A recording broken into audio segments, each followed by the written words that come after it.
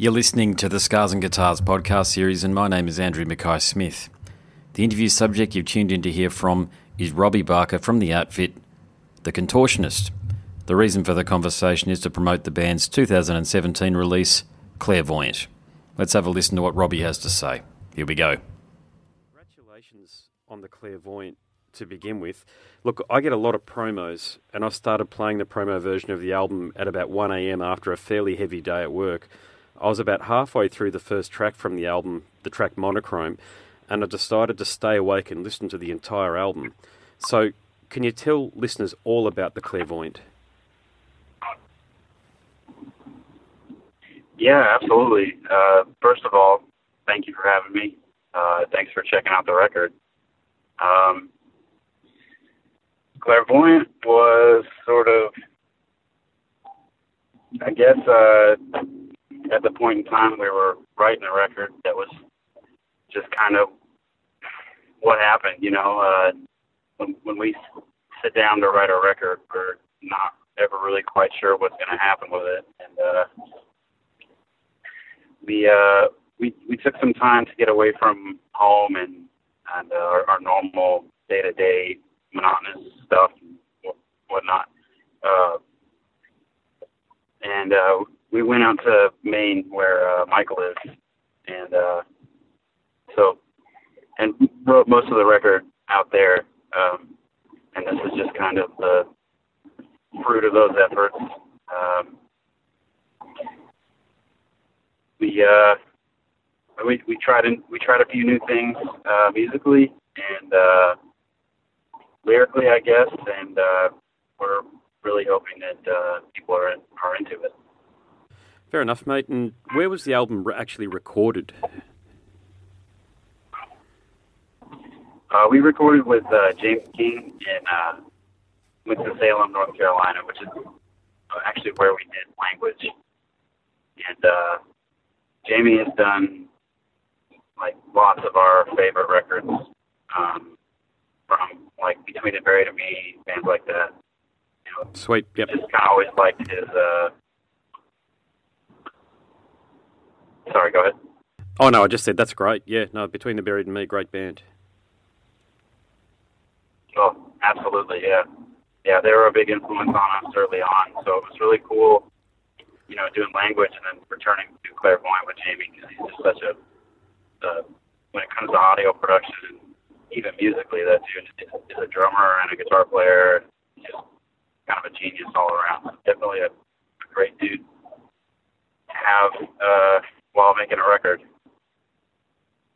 Yeah, cool, mate. And look, I'm hearing, I could be off the mark here, but I'm hearing a little bit of Paul Masvidal from Cynic in your own guitar playing. Is that about right? Yeah, definitely. Trace Denaire definitely had a big impact on me when that came out. Yep. Likewise, actually, yeah. I'm trying to remember what year that was. But... the 2008. Yeah, man, great guitar player. Oh, yeah.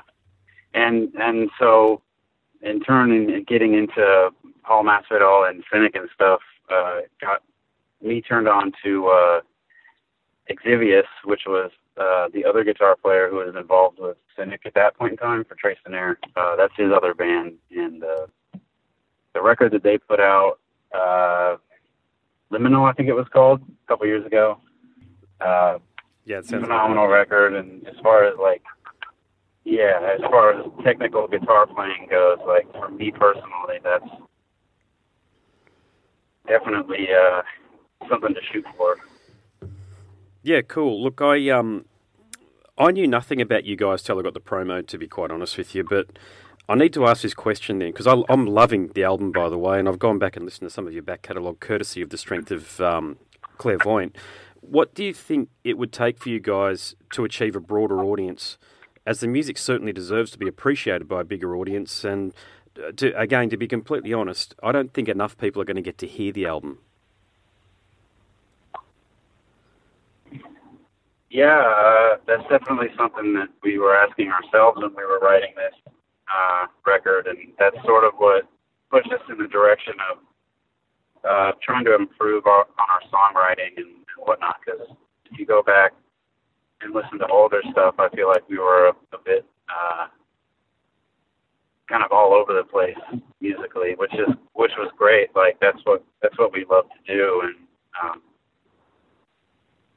we love to go off on musical tangents and get weird. But we definitely had in mind like being slightly more accessible this go around. What would it take for us to reach a larger audience? I guess just the next step in honing in on songwriting, and there are radio rock formulas out there that we could follow even harder than because that's a formula that we looked into when we were writing this record. Okay. Yep. A couple of the songs definitely got that sort of treatment, but I feel like maybe we could go down that path even further. It's hard to say because a lot of what makes music accessible is the lyrics, and sometimes, Yep.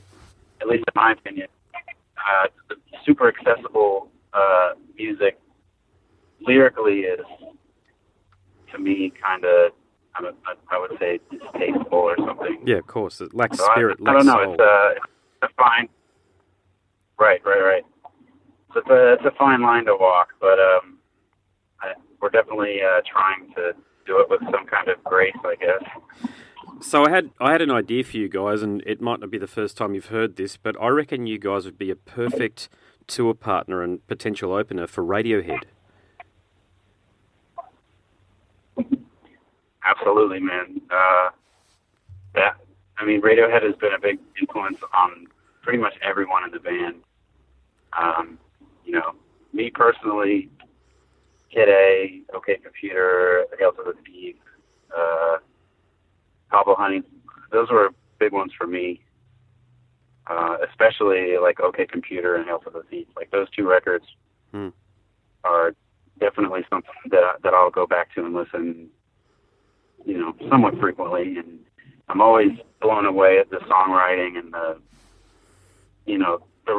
rhythms and the melodies, chord progressions, everything about that band is just super interesting to me. Yeah, sweet. And the other thing you remind me of is a lot of Australian bands, funnily enough. So I don't know whether you've heard of Sleep Makes Waves, Dead Letter Circus, and a band from Melbourne called Vipassy. Actually, yes. Sleep Makes Waves are good buddies of ours. We brought them over to the United States to do a tour. Excellent, cool. Last year or 2 years ago. And they actually brought us over to Australia last year. Or maybe that was this year. Great guys. Dead Letter Circus, totally an influence on us. They had that record called The Warning or something like that. Yeah, I'm not too familiar with their music. Great record. I only just got into them recently, actually, and thought, okay, here we go. Here's some good stuff. It was around the same time I got the promo for you guys as I got their promo as well for their new album. So a lot of synchronicity there. Yeah, absolutely. That band definitely rubbed off on me personally. Cool, mate. And the other band that I've been listening to and getting into, and I found that there was... It was parallel, but there was still a lot of synchronicity. There was a band called XI, which is a new project from Colin Stetson, who was a frequent collaborator with Arcade Fire, Bon Iver, and Animal Collective. Do you know a lot about XI and Colin? I don't think I do.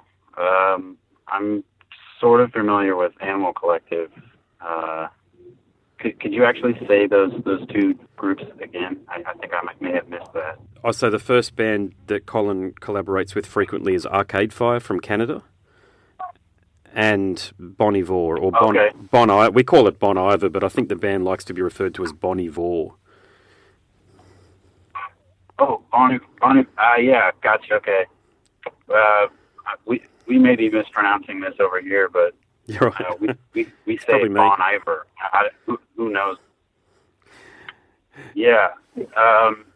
That last record Bon Iver did, 22 a Million, and the one before it, maybe it was 2 records ago. I can't remember the name exactly, but those 2 records were big hitters for me. I love all the acoustic guitar work and vocal melodies, and I do. I really love that stuff. Yeah, sweet. Mate, tell me, just a different tangent, different kind of a question. Tell me all about you as the guitarist, okay? Because as I've mentioned, I'm fascinated with Cynic's music, and I think that's what actually drew me into you guys in the first 30 seconds of the first song there on Clairvoyant, was that I really heard that. But your own playing, mate, who inspired you? Who got you started? Was it the typical case that Metallica or Megadeth were the gateway band and you got into progressive metal eventually?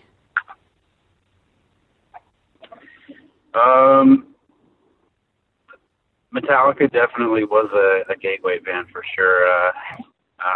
My parents are big into rock and progressive rock and metal, and my mom, when I was younger, got me into a live Metallica record called S&M, and that was like probably one of the first metal records I'd ever heard. Which is probably right? Why I'm so yeah.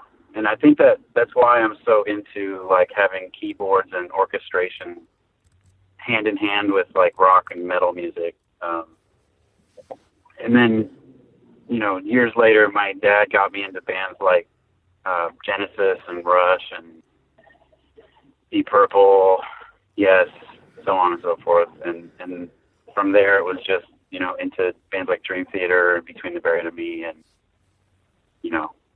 all those kinds of bands. So, you asked a question about me as a guitar player, like within the band.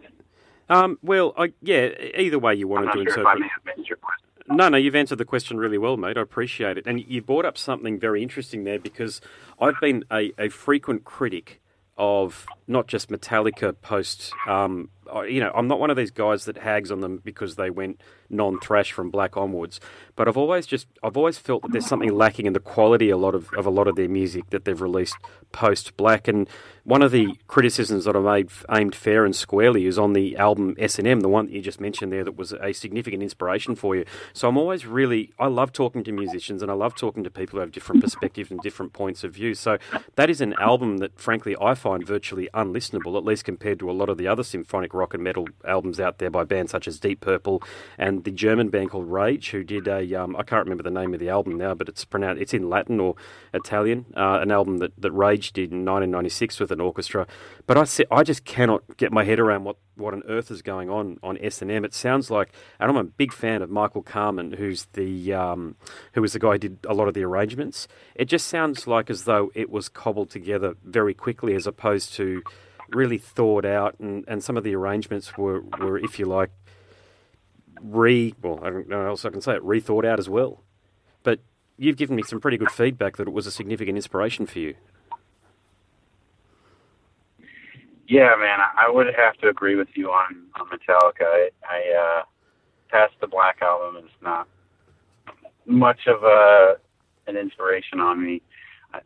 But for a young kid who has never really heard a whole lot of like guitar music in general, I think that's what it was for me, was just like hearing this, loud drum set with distorted guitars and orchestration. And I think at that point in my life, I was probably like, I don't know, maybe 6 years old or something like that. Right. Okay. Yeah. I knew that I was interested in music, and especially like orchestrated music, and I don't know, it was just a perfect storm at that point in time, but definitely not something that I revisit frequently. You've been listening to the Scars and Guitars podcast series, and my name is Andrew Mackay-Smith. That interview subject was Robby Baca from the outfit The Contortionist. Thanks so much for listening.